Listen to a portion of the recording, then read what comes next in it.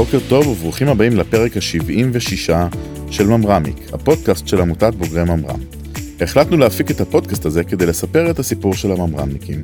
אנחנו שמחים לארח היום את מעיין לוי, בוגר קורס תכנות כעד, שירות בבסמך, שבסופו היה שותף להקמת מחלקת ההגנה בסבר, שהתפתחה להיות חטיבת ההגנה בסבר החדשה של אגף התקשוב מהשנים האחרונות. היום הוא המייסד והמנכ"ל של ברו, שהקים לפני כמה שנים ביחד עם שותפיו, גם הם בוגרי ממרם, רבי ונטורה וגבריאל אמרם. מעיין, איזה כיף שאתה פה. איזה כיף להיות פה. אהלן, מה נשמע? ערב טוב. מה קורה? יוצא שיש לנו רצף כזה של בסמכניקים, אז קצת מרגיש בבית. אז מה קורה, מעיין? נהדר. קודם כל, ברכות על הגיוס. תודה. אנחנו נדבר על זה בהמשך הפרק. אבל בואו נחזור לקורס תכנות קע"ד. וואה. דבורים, צהוב, כבוד. כיף אדיר. נכון. היינו שם שנינו. אתה זוכר כל קורס והחיה שלו? אני זוכר כל קורס שאני הייתי בסגל שלו, לדעתי. אני גם זוכר בטח כנראה את המקבילים, אבל הייתי המפקד קורס של מעיין. אני אשם בכל הסיפור. כן, יש בזה משהו. אז מה קורה? רצית להגיע לקורס תכנות? מאוד. הדרך שלי התחילה בבית ספר בנהריה, מגמת מחשבים, כמו הרבה חבר'ה שמגיעים לקורס תכנות בסוף. בחשיבה של מה אני הולך לעשות בצבא היו הרבה יותר מדי אופציות. זאת הייתה לגמרי אחת מהם. מתישהו החלטתי להמשיך ללמוד, ועשיתי י"ג, שזה מסלול מאוד מאוד ייחודי, כיתה מאוד מאוד קטנה, והמטרה המרכזית בסוף, תוך כדי השנה הבנו שזה להגיע לשירות סביב עולם המחשבים בצבא. ממרם הייתה בהחלט אופציה מאוד מאוד מעניינת, עם תוכנית שרצה בעצם מאז ועד היום לחבר'ה האלה. יצא לי גם לפקד על המסלול ולפקד על הקורס אחר כך בסגירת מעגל, משהו כמו... אבל אתה הגעת לקורס תכנות רגיל. כן, זה סיפור קצת מיוחד. אני עוד לא הצלחתי, והייתי במערכות האלה, ולא הצלחתי להסביר לעצמי מה קרה שם עד בכלל. אז אחרי שנה של י"ג, הגעתי למבחנים, כמו כולם, לקורס, מה שנקרא קורס תקם, לבוגרי י"ג, ועשיתי את המבחנים, ועברתי את המבחנים, אבל הודיעו לי שאני מגיע לקורס תכנות ארוך רגיל, עשיתי את הטירונות, והתגייסתי לקורס שרובו קד"צ, וכמעט כולם. היינו קבוצה קטנה, וזהו, מתחילים קורס שאינטנסיבי בצורה בלתי רגילה. אבל כל החבר'ה שהגיעו איתך מה-י"ג גם הלכו לקורס הארוך או ש... אז הגעתי לבד. הגעת לבד מהקורס. הייתי היחיד מנהריה שהגיע לקורס. בכלל היחיד שהתקבל מהכיתה. וזה משהו שקשה לחשוב עליו כשאתה נמצא בבתי ספר שמגיעים ממש במסות, בקבוצות של 10 ו-15, בעיקר בטכנולוגיים, כי אין הרבה כיתות י"ג. בכלל, או לפחות אז לא היו כל כך הרבה. גם מגמת מחשבים זה משהו שהיום הוא מאוד פופולרי, וכמעט כולם לומדים במגמת מחשבים, ואז זה היה טיפה יותר, נכון. טיפה פחות נפוץ. וזה להגיע לבד, בלי להכיר את הדבר הזה, יותר מדי. אני חושב שהמעבר לקורס היה, מבחינתי לא ידעתי שיש הבדל, ושיכול להיות משהו אחר, זה היה טבעי ורגיל. בדיעבד בהסתכלות אחורה אני ממש שמח שזה קרה. תכף נדבר על זה, רוב השירות שלי היה בבסמך, ומסביב לקורס תכנות כמדריך, כמפקד קורס ורמת אבל, וזה לא היה קורה כנראה אולי כן, אבל הסיכויים שזה היה קורה לי בקורס תקם יותר קטן, אז גם הסגל והחברים שעד היום הם חברים מאוד מאוד קרובים, אז אני רק שמח על הדבר הזה. מה אתה זוכר מקורס תכנות? בעיקר את הלילות. זה מכנה משותף של כולם, אתה שם לב? תשמע. היינו עושים יום מאוד אינטנסיבי, חצי ישן בשיעורים, מנסה להחזיק את הדבר הזה, חוזר לאכסניה ואז היום מתחיל.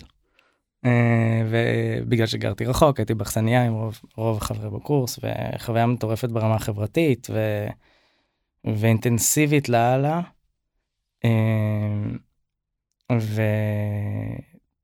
אתגר משוגע, והייתי עם רקע. זאת אומרת, אני יכול רק לתאר לעצמי כמה הדבר הזה מורכב וקשה למי שמגיע בי. אני זוכר, אני לא זוכר הרבה רעיונות אישיים עם חניכים, אבל זוכר את הרעיון האישי איתך, בתור מפקד קורס, אז אתה צריך לראיין את כל ה-60-70 חניכים שיש לך, זה אין איזה סרט עינה. ואני זוכר שראיינתי אותך, יצאת מהחדר, ואז קראתי לשירי ולתמר, ואמרתי להם, תרשמו מה היה נשאר להדרכה. באיזה שלב בקורס זה היה? שיחת פתיחה. וואו. זה היה שרשרת חיול. בשרשרת חיול. לא, ברעיון פתיחה של המקס הוא הרי בחודש הראשון בערך, משהו כזה, ושם ישבת מולי, הייתי יושב ראש מועצת תלמידים בנהריה, עשיתי את זה, גם מה שאני עשיתי, אז כנראה שהוא יגיע להדרכה אחר כך. ואז באמת נשארת להדרכה. כן. כמה צפוי. אז בוא נדבר על השירות הבסמך. מאוד רציתי להגיע להדרכה, כי מאוד רציתי לתכנת, מאוד אוהב את המקצוע. אני חושב שזה שילוב של להסתכל על הסגל והרמת מקצועיות, והדרך שבהם שדברים קרו, גם מקצועיות לוגיסטית, וגם מקצועיות, מחשבים, ותוכנה, והרוחב של היריעה. אני זוכר שדיברתי על זה עם חברים ואמרתי, אבל פה אני אגע במלא דברים רחב, ואני לא רוצה לעשות רק. אז היה ASP או VB או C++. או דברים אחרים. וזה מה שבסוף גם לי נורא לרצות להגיע, ואני שמח שזה קרה, גם בדיעבד מאוד. ואתה מגיע למדור תובל, שגם אז, וגם, אני מניח גם היום, זה אירוע שקשה להסביר אותו. קודם כל אתה נכנס, מצמידים לך חונך, ואתה חווה קלצ'ר ו-DNA באינטנסיביות שלא פגשתי מאז בשום מקום. לא בצבא, לא בקורס קצינים, אפילו לא בהקמה של יחידה. זה משהו אחר לחלוטין. ברטרוספקטיבה, ולהסתכל על זה בתור רמד שבסך הכל 5 שנים אחר כך קיבלתי את המדור לידיים, יחסית מאוד מוקדם ולא מוכן נורא בדיעבד. לקח לי 3 שנים לעשות תפקיד כמו שאני רוצה, ואז עזבתי. אבל אתה מגיע למקום שכל חצי שנה, 20% מהאנשים עוזבים, ונכנסים 20% חדשים. והוא נשאר מאוד אותו דבר. נכון. זה כוח אדיר, זה משהו שהבנתי אותו מהרגע הראשון, שיש פה משהו מאוד מאוד מיוחד. ואז גם ידעתי שזה המקום שלי, שאני רוצה להיות שם ולהשפיע לא רק על החניכים ועל מה שקורה שם, אלא גם על המדריכים, ואני יודע שזה נשמע נורא יומרני, כאילו מדריך בסגל 0, עוד לפני שנותנים לו לגעת בחניכים, כבר אומר, אני מרגיש פה בבית. וזו אינטנסיביות שצריך להבין, הרבה אנשים שלא חווים את זה מהצד של הסגל, זו אינטנסיביות שהיא אפילו עוד יותר גבוהה מזאת של החניכים בהרבה מאוד חלקים, לא כל הזמן, לא לאורך כל הקורס. היא שונה פשוט במבניות שלה, אבל זה מרתון, אתה עושה מרתון במשך 2.5 או גם במקרה שלך וגם במקרה שלי זה כמה שנים, שאתה פשוט לא עוצר לרגע. בדיוק. חניכים בסוף עושים פוש מאוד אינטנסיבי של חצי שנה ועוצרים, ועוברים ליחידות, ושם זה קצת יותר, במונחים של היום, work-life balance הוא יותר חזק שם,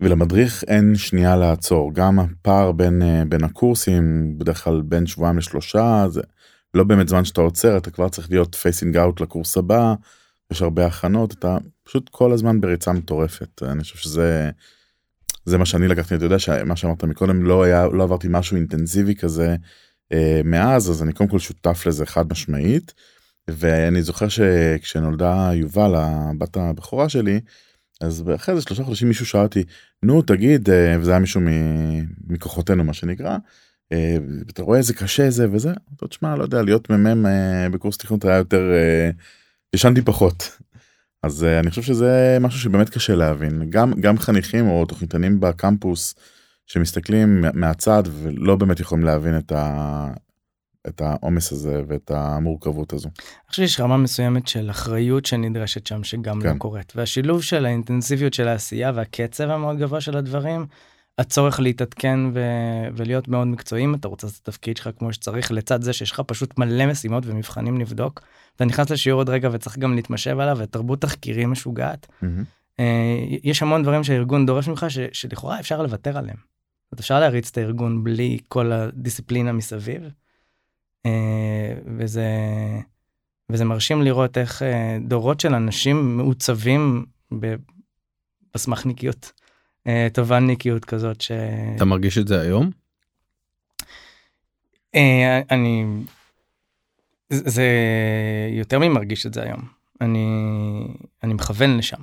אני אסביר את זה רגע בשתי אנקדוטות. קודם כל, אני זוכר מילואים בבסמך אחרי השחרור. עשיתי יום מילואים עם מי שהיה רמת תובל, 2 לפניי, סיוון רבינוביץ'. ואנחנו מדברים, נספר לו על החברה שבנינו, תכף אולי נגיע לזה, אבל, והוא מספר לי על התפקיד שהוא עושה, תפקיד מאוד מרכזי בחברה מאוד מאוד גדולה. ואנחנו מדברים על הימים כתובלניק ורמת תובל, והוא שואל אותי איך אני מרגיש עם זה שהתפקיד הכי מעניין ומאתגר שעשיתי נמצא מאחוריי. ואני חושב שממש עד לאחרונה אני הלכתי עם התחושה הזאת כל הזמן, וזה מצד אחד נותן מלא כוח. כי זה נכון למי שעבר הדרכה בבסמך, אבל אני קיבלתי לידיים את מדור תובל בגיל 24, לא מוכן. הרמד המדהים, נעליים ענקיות למלא שהיה לפניי, אסיף אלמוזני, בדיוק סיים, וניסו לחפש מישהו, ולמערכת לקח קצת יותר מדי זמן, ומי שהיה אז מפקד בסמך, אבי כהן, אמר לי, אולי תעשה את זה, הייתי אז ראש צוות פיתוח בבסמך, אמרתי לא, והוא אמר לי אולי כן, ואמרתי לא, ומי שמכיר את אבי, יודע שזה לא עובד כל כך, ואז אמרתי כן, והתחושה הזאת שאם עשיתי את זה, אז אני יכול לעשות דברים out of my comfort zone, שהם גדולים עליי, ואני אכנס לשם. וזה שני אירועים, זה והסיפור של מחלקת ההגנה בסייבר, שהכניסו אותי, יוציאו אותי בבת אחת מהקומפורט זון שלי, מכל הבחינות, והייתי צריך לגדול לתוכם, וזה בסוף בנה אופי יזמי, שהוא הבסיס לכל מה שאני עושה, ושוב, להסתכל על שני הארגונים האלה, והם מאוד שונים, ולראות כמה אפשר לעצב ארגון, ואפשר לעצב קלצ'ר, ואפשר לתת המון לאנשים מדברים כמעט טכניים, תרבותיים, ומבחירות של על מה, איפה אנחנו מוותרים לעצמנו ואיפה לא, מה אנחנו באמת הולכים לעשות, אז הדברים האלה הם הבסיס של איך שאני חושב על להיות מנכ"ל בחברה ולבנות חברה, ושל מסע היזמות שלי באופן אישי ומה שהביא אותי לשם. זה לא היה קורה בלי הדברים האלה. וחלק מזה זה פשוט אנשים שזיהו את הדבר הזה לפני שאני הרגשתי מוכן ודרשתי אותו. וצריך מלא מזל, ויוסי הוא אחד מהם, הוא אולי הראשון, וזה קרה עוד פעמיים אחר כך. זה באמת הרבה מזל, אבל זה מעצב אותך, זה לחלוטין. אז איך אתה מכוון לשם היום? אתה מקיף את עצמך באנשים דומים כאלה, שאתה מזהה אותם, אנשים עם DNA כמו שלך? אני חושב שהדרך לעשות את זה נכון, היא בדיוק הפוכה. היא להגדיר סט מאוד קטן ומאוד ברור של דברים שמרכיבים את ה-DNA של מה שאתה בונה, ואז להביא את המגוון הכי רחב של אנשים ודעות לתוך הדבר הזה, כשאתה משאיר את השער שהם עוברים דרכו, שהוא השער של ה-DNA, או הפילטר של ה-DNA. וזה נכון היום בברור לאיך שאנחנו מנהלים מוצר, ומה נכנס למוצר ומה לא נכנס, איזה פיצ'רים מתאימים ואיזה לא, וזה נכון לאיך שאנחנו מגייסים את הצוות, ומה חשוב לנו בן אדם שאנחנו רואים, הדברים האלה מוגדרים, אנשים בכלל יודעים לדבר עליהם, יודעים, יש לזה שמות. וזה נכון לדרך שבה אנחנו בחרנו את השותפים שלנו משקיעים לחברה, ובדרך בין ברור למחלקת ההגנה בסייבר ולמדור תובל, עשיתי גם לא נכון באמצע. עברנו את אברדר חברה שהקמנו ביחד, אני, גבריאל ורביב, הכרנו בצבא. אנחנו מכירים מעל 15 שנה, אני את המספר המדויק בראש, אבל המון שנים. אנחנו גם עובדים ביחד כצוות מייסד 8 שנים, וזה אותו צוות. לכאורה אותם אנשים, אותם חוויות. עברנו דרך לראות דברים וכמה הם משמעותיים. ניסינו לעשות אותם כמעט בהתעלמות, או בלי אותה התעקשות או אסרטיביות על להתעקש על לעשות את זה נכון. וניהלנו חברה שעשתה דברים. במונחים של סטארט-אפים צעירים, גייסה כסף, הביאה לקוחות, מכרה, גדלה. והמקומות שנפלנו בהם, אני רגע מתעלם מהלוגיסטיקה, כן? או מהטכניקה של שוק ופיצ'ר, זה המקומות שבהם לא היינו מאוד מאוד מדויקים ואמיתיים עם ה-DNA של איך נכון לעשות את זה, ולא לחשוב על זה עד הסוף. ואני חושב שזה מה שמייחד גם את בורו היום. אז שאמרת שלהביא כמה שיותר דעות שבעצם נוגעות באותו רעיון, באותו קונספט, ומסתכלות עליו בצורה שונה. מה התהליך הזה נותן? הרבה יותר קל לעבוד עם אנשים שהם כמוך, לא? מאשר אנשים שהם חושבים אחרת על אותו רעיון. אז היום שאני מסתכל על החברה, יש לנו חבר'ה שעובדים ברימוט, וחבר'ה שעובדים במשרד, וחבר'ה שהם בני 19, 20, ואחת, ואנשים שעכשיו יצאו מהאוניברסיטה, וחבר'ה בני 60. ויש לנו נשים וגברים בחלוקה שווה לחלוטין, ועוד כל מיני דברים מהסוג הזה. אתה מקבל דברים אחרים, והארגון, כארגון שגדל ובונה משהו מאוד גדול ומאוד משמעותי, לא יכול להסתמך על ממר"מניקים בוגרי בסמך, א', אין מספיק כאלה, ב', האתגרים שהארגון צריך להתמודד עם אחרים. אני רוצה להגיד משהו על זה. אני חושב שמה שמאפיין את תובל או את בסמך באופן כללי, זה משהו יותר עמוק, כי אתה נוגעים בשתי נקודות לכאורה, כל המדריכים הם כאילו מעין אותו הדבר. יש לנו איזשהו מכנה משותף מאוד מאוד רחב, ואנחנו כולנו שכפול DNA, אבל זה לא נכון. יש לנו ערכים משותפים מאוד מאוד מדויקים, אבל כל אחד הוא ממש שונה. גם אתה יכול לקחת את כולם ולראות מה כל אחד ניסה לקדם ומה הוביל, ויהיו המדריכים שהובילו יותר קו של חינוך, ויהיו כאלה שיותר פן מקצועי, והיו את הדתיים ואת החילוניים ואת הקיבוצניקים, והיו אנשים ממש מכל המקומות.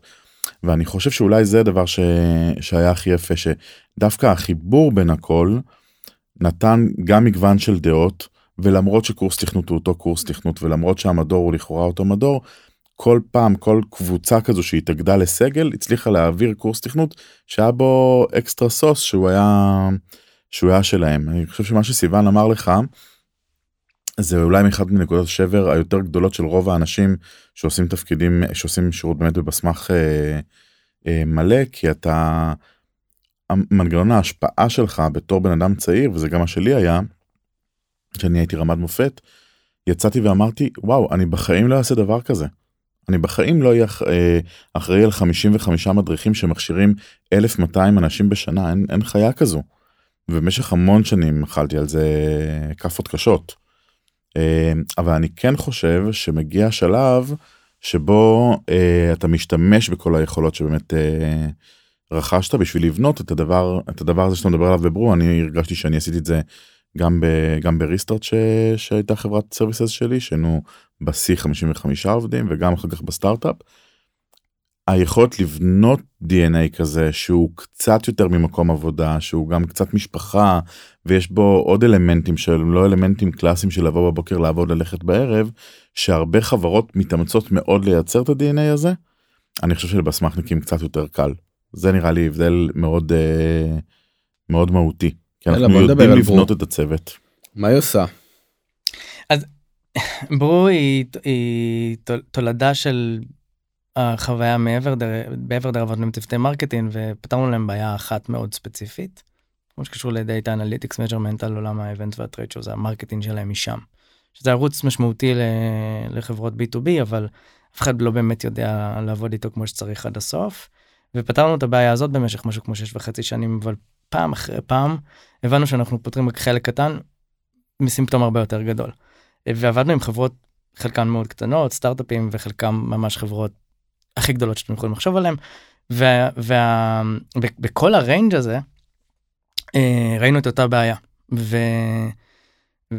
והבעיה שבור פותרת היא עולם אסטרטגית המרקטינג, או איך כל הדברים מדברים ביחד, לא הפנימי שלי, האנליטיק שלי, אלא הבחוץ, הבפנים, מה מקומי בשוק, ולאן אני יכול ללכת, ואיך החברה יכולה, מוכנה לתפוס את הדבר הזה, ובעצם פעם ראשונה למדוד דברים כמו ברנד, כמו פרספשן, כמו פוזישנינג, וההשפעה שלהם על העסק. ובגלל שראינו את אותה בעיה, across the board הבנו שיש גם מכנה משותף למרקטינג across the board. וכשפירקנו את הדבר הזה, אנחנו יותר מהכל, אגב, סקרנים, יותר מחכמים או מקצועיים, אנחנו פשוט יודעים כנראה לפרק בעיות בצורה, מהסקרנות של אנג'יניר. נפתח את הטלפון בגיל 4 נראה מה בפנים, אז כזה, עשינו את זה למרקטינג. ובסוף גילינו כל מרקטינג של כל חברה, כל go to market process ומרקטינג סיילס, כל מה שקשור לזה של כל החברה, זה בסוף החלטה אסטרטגית שמורכבת מ6 ממדים. וה6 ממדים האלה הם הבסיס של ברו, זה מי אני, על מה אני רוצה לקדם, באיזה צ'אנלים, למול איזה קהלי יעד, באיזה ורטיקלים ובאיזה גיאוגרפיות. ומה שברו עושה מאוד מאוד טוב, ויחידה שעושה את זה, זה להסתכל על כל מה שקורה בכל צ'אנל של כל חברה לשוק. אגב, אנחנו ממש מסתכלים על כל ה-World Wide Web, כמו Search Engine. לאסוף את כל מה שקורה כרעש, ולסדר אותו ל6 dimensions האסטרטגיים האלה, ואז בעצם להנגיש לחברה את מקומה בשוק, בכל חיתוך שהם אי פעם יכולים לעשות מבחינה אסטרטגית. אז אם נניח היום יש לי מוצר סייבר, ואני מוכר אותו טופ דאון, אני מוכר ל-CISOs, אבל אני רואה אגב, קשה לראות את זה, אבל אני יודע, אולי שמעתי, הבנתי שחברות אחרות מוכרות בטם אפ, אז בו ממש יודעת להגיד לך מה הן עושות, איך הן עושות את זה, ואיפה ההזדמנויות והפערים ברמת איך לדבר לקהלי יעד שונים בפוזישנינג, באיזה צ'אנלים לעשות את זה, על איזה גיאוגרפיות להתמקד וכו'. הדאטה סורס שלכם הם פאבליק, או שאתם גם קצת אינטליג'נס וכאלה אוספים מקומות שהם לא חשופים לכולם? אז לגמרי פאבליק. אחד היתרונות בעולם שאנחנו נמצאים בו זה שמרקטינג was meant to be found. הדברים האלה הם לא, אף אחד לא מגן עליהם, המטרה היא שהם יהיו בחוץ, ואתה יכול באמת להגיע להבנה מאוד טובה של אסטרטגיה ושינוי אסטרטגיה של חברה, ובאופן אגרגטיבי של שוק, מלהסתכל על מה שקורה בחוץ.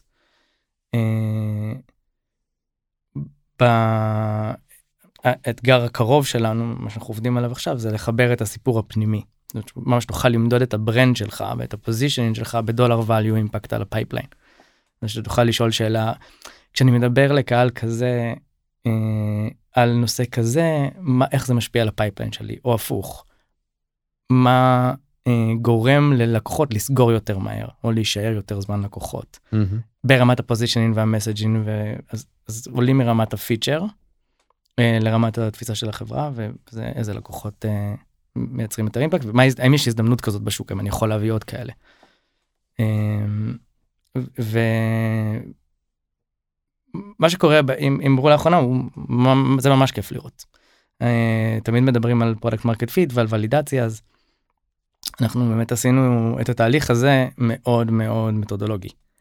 התחלנו מלא למכור, ורק לדבר עם לקוחות ולתת להם להשתמש במוצר, והכרנו את העולם קודם, אז היה לנו איזה כיוון מאוד מאוד ברור שרצינו ללכת אליו, ובעצם במשך 1.5 שנה, מאז שהתחלנו לעבוד על ברו, לא מכרנו אותה. ואתם מכירים את העולם הזה, שמשקיעים שאתה פוגש, ואתה רוצה שישקיעו בסטארט-אפ שלך, ומשהו לך, התקדמת, מכרת משהו? לא. וידענו מה אנחנו עושים, ונתנו לעולם לחכות רגע. זה קשה מאוד. כי אתה כל הזמן רוצה, אתה רוצה שיראו שאתה עושה משהו, נכון? אתה רוצה שירגישו שאתה מתקדם, וזה קשה מאוד להיות בפוזיציה המודעת הזאת. נכון, אבל ידענו שזה מה שאנחנו עושים, וזה היה מכוון. אני חייב להגיד שזה קצת גם בגרות של יזמים שעושים את זה פעם שנייה, בפעם הראשונה לא היינו מעיזים לעשות כזה דבר. יש, בחוויה שלי, והיא נכונה גם, דיברנו על האנשים נתנו לנו לעשות דברים, הזכרתי את יוסי, הזכרתי את אבי כהן מפקד בסמך, דני ברן, סיבה שאני לא לגמרי ברורה לי עד היום, לקח אותי לעבוד איתו על הקמה של מחלקת ההגנה בסייבר. וקוראים לסיבה הזאת עומר דגן, אבל זה כנראה. אבל נתן לי את הבמה הזאת, ובאמת הזדמנות מטורפת להיות בשיא היזמות, באירוע מטורף. ההזדמנות הבאה שקיבלתי בהרגשה שלי הייתה מהמשקיעים הראשונים בחברה. וזה חבר'ה שגם הם בוגרי ממר"ם, מדורות יותר מוקדמים משלנו, יום שמיר ובני דאון, והם הסתכלו עלינו כצוות והשקיעו, ושנייה אחר כך, חבר'ה של אלווייטור באקסלרטור אז, אורי תום וליאור, שאנחנו בקשר מדהים עד היום, ומלווים אותנו גם היום,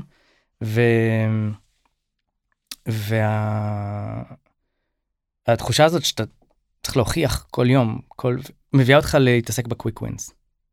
והקוויק ווינס בהגדרה, אם אתה לא עשית את כל התהליך של לחשוב על האסטרטגיה עד הסוף, ומה החברה, ומה היא הולכת להיות, ומה אנחנו רוצים לעשות, הם הולכים לייצר רעש, ולהסיט אותך מהכיוון, ובאברדר זה היה ממש לייצר חסמים, בגלל הקוויק ווינס של נביא את ה-seed ונביא את ה-A, חסמים קשים על החברה, על הברנד, על המוצר, על הטכנולוגיה, שמפריעים לחברה לעבור את השלב הזה.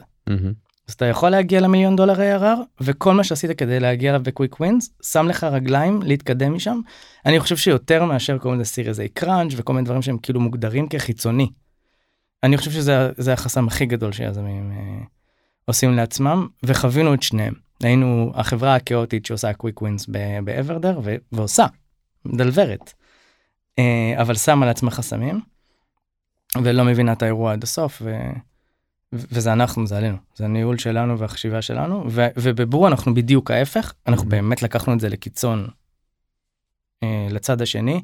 ברו מנוהלת היום באסטרטגיה שרואה סיפור שהולך לרוץ 15-20 שנה, מחזיקה אותו טייט לפלן לסוף 2025,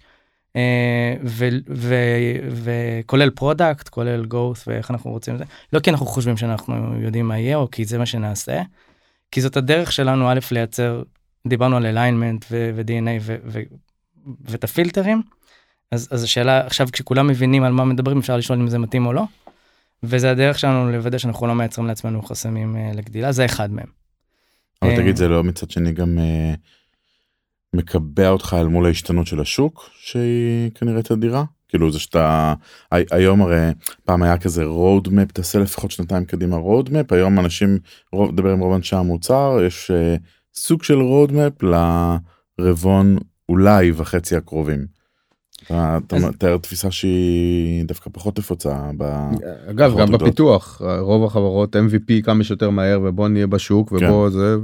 אז הדברים האלה לא סותרים באמת. אני אנסה להסביר את זה רגע. כי אתה מתקף את זה תוך כדי ריצה. כי אנחנו משנים את זה כל שבועיים. אוקיי. אנחנו משנים את זה כל שבועיים בתהליך של נפגשים כל שבועיים, שהציפייה מאנשים זה כל שבועיים לייצר למידה חדשה, אנחנו משחררים משימות באמצע, חלקם הם ריסרצ'ים טכנולוגיים, חלקם הם ריסרצ'ים מוצרים עם לקוחות, וחלקם הם ריסרצ' על השוק, והאינפוטים האלה בנויים בתוך התהליך של ברו, כדי שהדבר הזה ייצר השתנות שמסתכלת קדימה. אז כלומר יש פלן קדימה, שהוא בעצם חי ונושם, הוא דינמי. ברמות מסוימות כן, ויש מקומות שזה החלטה DNA, ככה, זה מה שאנחנו עושים. אני אגיד את זה במונחים של ברו, אני לא בטוח שכולם יתחברו לזה, אבל אולי זה יעזור להסביר את הדבר הזה. ברו היא Team Product, או Team Solution מ-Day One. אם אני רוצה אסטרטגיה, אז אני צריך להסתכל על קולברטיבי, ולכן יש multiple stakeholders בתוך הארגון שמסתכלים על הדבר הזה. אז זה יכול להיות המנכ"ל, שרוצה לראות איך המרקטינג מתקדם, זה יכול להיות ה-CMO, שרוצה להסתכל על כל מיני אפשרויות בשוק, וזה יכול להיות הסטייקהולדרס שעושים את העבודה בכל הצ'אנלים של המרקטינג, שמשתמשים בזה כ-research tool בעיקר, ופלנינג.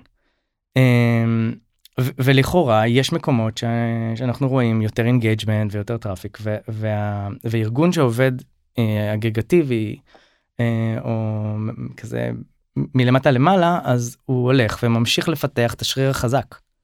בברו זה היה שובר את ה-DNA המוצרי, הקרוס צ'אנלי, האסטרטגי שהיא באה לפתור. אז את זה לא ישתנה. אבל אנחנו כן נאתגר את עצמנו, אם אנחנו מבינים את הדיטל של זה נכון, ואנחנו לא. וזה מוכיח את עצמו, זה משתנה. וזה לא דברים שאתה יכול לעשות ברעיונות של לקוחות, חייב לראות את זה בשוק. אז זה לא סותר, להפך, אני חושב שאנחנו מרשים לעצמנו לעשות יותר שינויים מרוב החברות, ויותר שינויים מעבר כי אנחנו פחות מפחדים לאבד את המוכר שעובד. כן. יש הרבה מאוד פעמים שאתה לא רוצה, אתה יודע שכבר אתה הולך לדקה, אבל מתחבא את זה, או תזרוק קוד, כל מיני, אנחנו זורקים קוד. וקל לנו עם זה. גם התוכניתן שכתב אותו? המטרה היא לא לזרוק קוד, כמובן. ברור.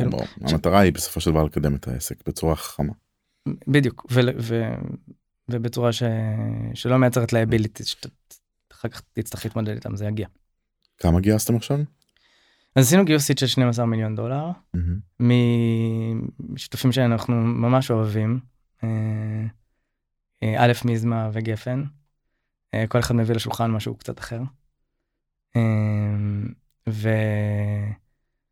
ובעצם החברה עכשיו עוברת משלב של POC מוצרי שעבד, והוכיח את עצמו בשוק, לשלב של בניית חברה, ותשתית go to market, תשתית מוצר, שתוכל להביא את החברה לגרוס. יש לנו בערך שנה היא השנה שבה אנחנו עושים את המעבר הזה, זאת אומרת, זה שנה של הכנת תשתיות, יש גדילה, היא קורית, אבל היא לא המרכז, המרכז הוא התשתיות, אם נצטרך לוותר על הגדילה, נוותר, ונסיים את התשתית, כי מה שבא אחר כך הוא מבחינתנו יותר חשוב. אז זה האתגר שלנו כרגע, וזה אתגר אדיר, גם בעולם שלהם לגייס עובדים, ולהכניס אותם לחברה בצורה נכונה, והתחרות המשוגעת שקורית בחוץ. איך מתמודדים עם זה באמת, עם התחרות שיש היום גם על העובד הישראלי? יש כאלה שאומרים, טוב, אין לי את היכולת בכלל לבנות פה צוות בישראל, ישר כאילו מסתכל החוצה למקומות אחרים של אופשור, שאולי פעם היה מילה גסה קצת, אבל היום כולם מבינים שאי אפשר למלא את הצוות רק עם ישראלים. כן, מה שקרה בשוק הוא הסיפור של כולנו, זה המון כסף שנכנס בהשקעות, חברות שגדלות כמעט בין לילה פי 4, פי 5, יש דמד משוגע, סופליי אותה סופליי. לא. הסייקלים של לייצר עוד אנשים יכולות, זה לא באותו קצב, אתה לא מייצר פי 10 בשנה מתכנתים, וברור שזה גורם לחברות לצאת החוצה. אני חושב שההתמודדות עם זה צריכה להיות טיפה השתנות של הארגון ואיך הוא בונה את עצמו, והוא צריך להכין את עצמו אחרת לעולם הזה. יש ארגונים שממש הולכים לקיצון, אנחנו fully remote, ואנחנו מכינים את כל הארגון ל-fully remote, ויש ארגונים שמנסים להאחז בישן והמוכר, ואומרים אנחנו לוקחים את הבט על הדבר הזה. אני חושב שבברו וזה גם קצת הדיסציפלינה של גבריאל, אנחנו מנסים לייצר ארגון שהוא מאוד אג'ילי ביכולת שלו להכיל סוגי עובדים שונים וסוגי עבודה שונים, ואז אנחנו בעצם מרחיבים את הפול לא דרך הרחבה של הפול הכללי, אלא אנחנו מורידים חסמים לא נחוצים, יש מלא חסמים נחוצים, רמה מקצועית, דיברנו על DNA, זה בפיתוח וזה נכון גם לכל התפקידים האחרים, ויש חסמים לא נחוצים, שבהם אתה מחפש את העובד שיודע לעבוד בשיטה שהחברה עובדת, במקום לשנות את השיטה או להרחיב את מגוון השיטות שהחברה יודעת לעבוד בהם. אז יצרנו צוות R&D שכמעט כולם ישראלים, אבל הוא מדבר באנגלית וכותב באנגלית וממסמך באנגלית ומתקשר באנגלית בסלק מ-day one, כי אנחנו יודעים שאנחנו בונים את הצוות לקלוט ברימוט, וזה קרה ממש עכשיו. ואותו דבר עם ג'וניורים ואנשים במשרה חלקית, וחבר'ה יותר מבוגרים יותר ניסיון, וזה הסיפור של כולנו קצת, העבודה מהבית היא, והרימוט הוא כבר לא באמת בחירה של אף אחד. נכון. עברנו את השלב הזה. אבל השאלות שאנחנו שואלים את עצמנו זה לא, שוב, זה לא של קוויק ווין, זה לא מאיפה מביאים את 10 מעמדים הבאים, איך ממלאים את 4-5 המקומות האלה, מה אנחנו צריכים לעשות כארגון, כדי לדעת לקלוט יותר סוגים של עובדים, ביותר סוגים של עבודה. אני חושב שגבריאל, סופי והצוות מתמודדים עם זה מאוד מאוד יפה. בצד של ה-R&D, בצד של מרקטינג וסל זה אפילו עוד יותר קשה. גיוון ברמת העובדים זה משהו שחשוב לכם בתור חברה? אני אגיד את זה ככה, מה שחשוב, אנחנו כן אנשים שיש בהם את החיידק החברתי קצת, אבל זה לא הסיפור.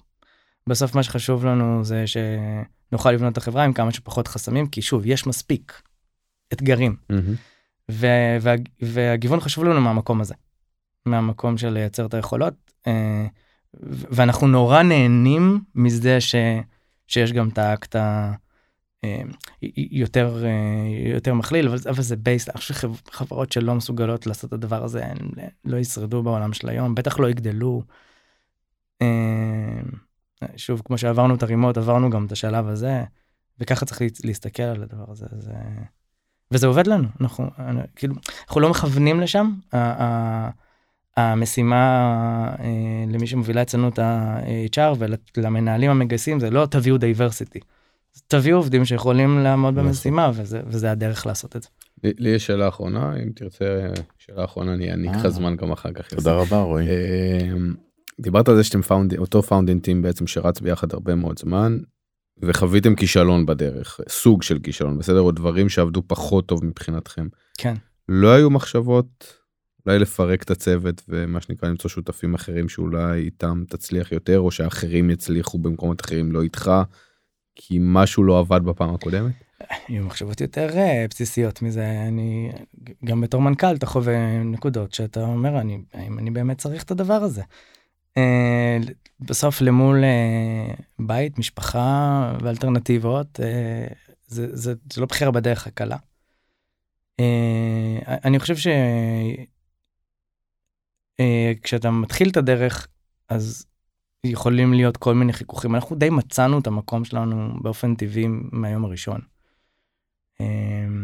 אז אנחנו אולי במזל קצת, וגם על הבסיס של החברות שלנו, חווים פחות כזה, מי עושה מה, למה אתה דורך לי על הרגליים, למה אתה מחליט יותר, או הוא מחליט יותר בקטגוריה הזאת והזאת, זה קרה לנו די טוב מההתחלה. fast forward 8 שנים, או 9 שנים כמעט, אנחנו מדברים בלי לדבר. לא הבנו כמה עד שנכנסה שכבת מנהלים מבחוץ, שמסתכלת על הדבר הזה ומבינה שהיא צריכה to catch up. אז היום זה יתרון ענק. בדרך חווים הכל. לא דילגנו על שום שלב. יש לי שאלה, הכנתי. איזה הפתעה. בזמן שדיברתם. אמרת בהתחלה גם שאתה הגעת מנהריה. אז הייתי שמח אם יש לך טיפ לנער או נערה מנהריה או מפריפריה גיאוגרפית אחרת בארץ, מדימונה או מירוחם, מה הם צריכים לעשות בשביל להגיע למקום שאתה נמצא בו היום? אני אתחיל לא מהם, אני אתחיל רגע מאיתנו. מנכ"לים של חברות, מי ששותפים בידיים לבנייה של התעשייה הזאת, ושוב, הנססיטי יביא את כולנו לשם בכל מקרה. אנחנו מסתכלים עכשיו אקטיבית על להרחיב גיאוגרפית את איפה החברה נמצאת בארץ, אני לא מדבר על רימות ודברים מה שדיברתי עליהם. אני חושב שיש לנו, שוב, יש לנו תפקיד ויש לנו גם מוטיבציה, ודיברנו על זה. לעשות את הדבר הזה, ואני חושב שיהיו יותר. אני חושב וזה כבר קורה, אני רואה לא מעט חברות עם סניפים בצפון, וזה כבר עובד, ובדרום, וזה מתחיל לקרות, וזה יהיה שם. ואנחנו כברו מתארגנים להיות חלק מהדבר הזה. מהצד של אותם חבר'ה שנמצאים בפוזיציה של לרצות להיות חלק מהדבר הזה, ולבנות עצמם לדבר הזה, אז אני חושב כמו הרבה דברים, יש היום יותר כלים ממה שלי היה, להנגיש את עצמך ולייצר קשר עם הדבר הזה גם כשאתה שם. ומשהו שלי עבד מאוד טוב בחיים, ואני ממליץ עליו בכל מקרה, זה למצוא מנטורים ולמצוא לעצמך, להביא לעצמך את המנטורשיפ והקשר והאדוויזורי במקומות שאתה צריך. מזמין אותם לעשות את זה איתי. אבל אני חושב שהטיפ הכי טוב שאני יכול לעשות שהוא לא טריוויאלי, להגיד שהוא לא טריוויאלי לחלוטין, זה תצרו קשר. תמצאו מישהו שאתם מתחברים אליו, מישהו ששמעתם מקצועית, או בעולם תוכן, או מכל סיבה אחרת משהו שאתם מתחברים, תשאלו אותו מה הוא חושב, וזה טוב שיהיו אנשים מסתובבים בתוך התעשייה ושומעים, כי הזדמנויות יש כל הזמן, שגם מכירים אתכם. אני לפעמים עושה את זה באימייל, קולד אימייל, ממש שולח אימייל למישהו שאני לא מכיר, ומתחיל שיחה, ורוב הפעמים זה לא עובד. כשזה עובד זה יכול להיות ממש ממש ממש ממש טוב. אז שוב, זמין אותם לדבר איתי אם זה עוזר למישהו, אבל אני חושב שאנחנו צריכים להיות יותר נגישים, ואני חושב שצריכים להעיז יותר, וכמובן, כל העניין המקצועי, ולעשות את המקסימום שהם יכולים, במה שבשליטה שלהם, אבל זה הדבר היחיד שאני חושב שלא קורה מספיק, אנחנו לא מספיק מדברים עם הפריפריה, ובמרכז יש יותר נגישות, לצערי. מסכים. מעיין, תודה. תודה רבה מעיין. רויקו, ציור תודה בפרק הבא. אותי, יוסי. כל הכבוד לכם על המפעל הזה, זה כיף להאזין, כיף להיות פה.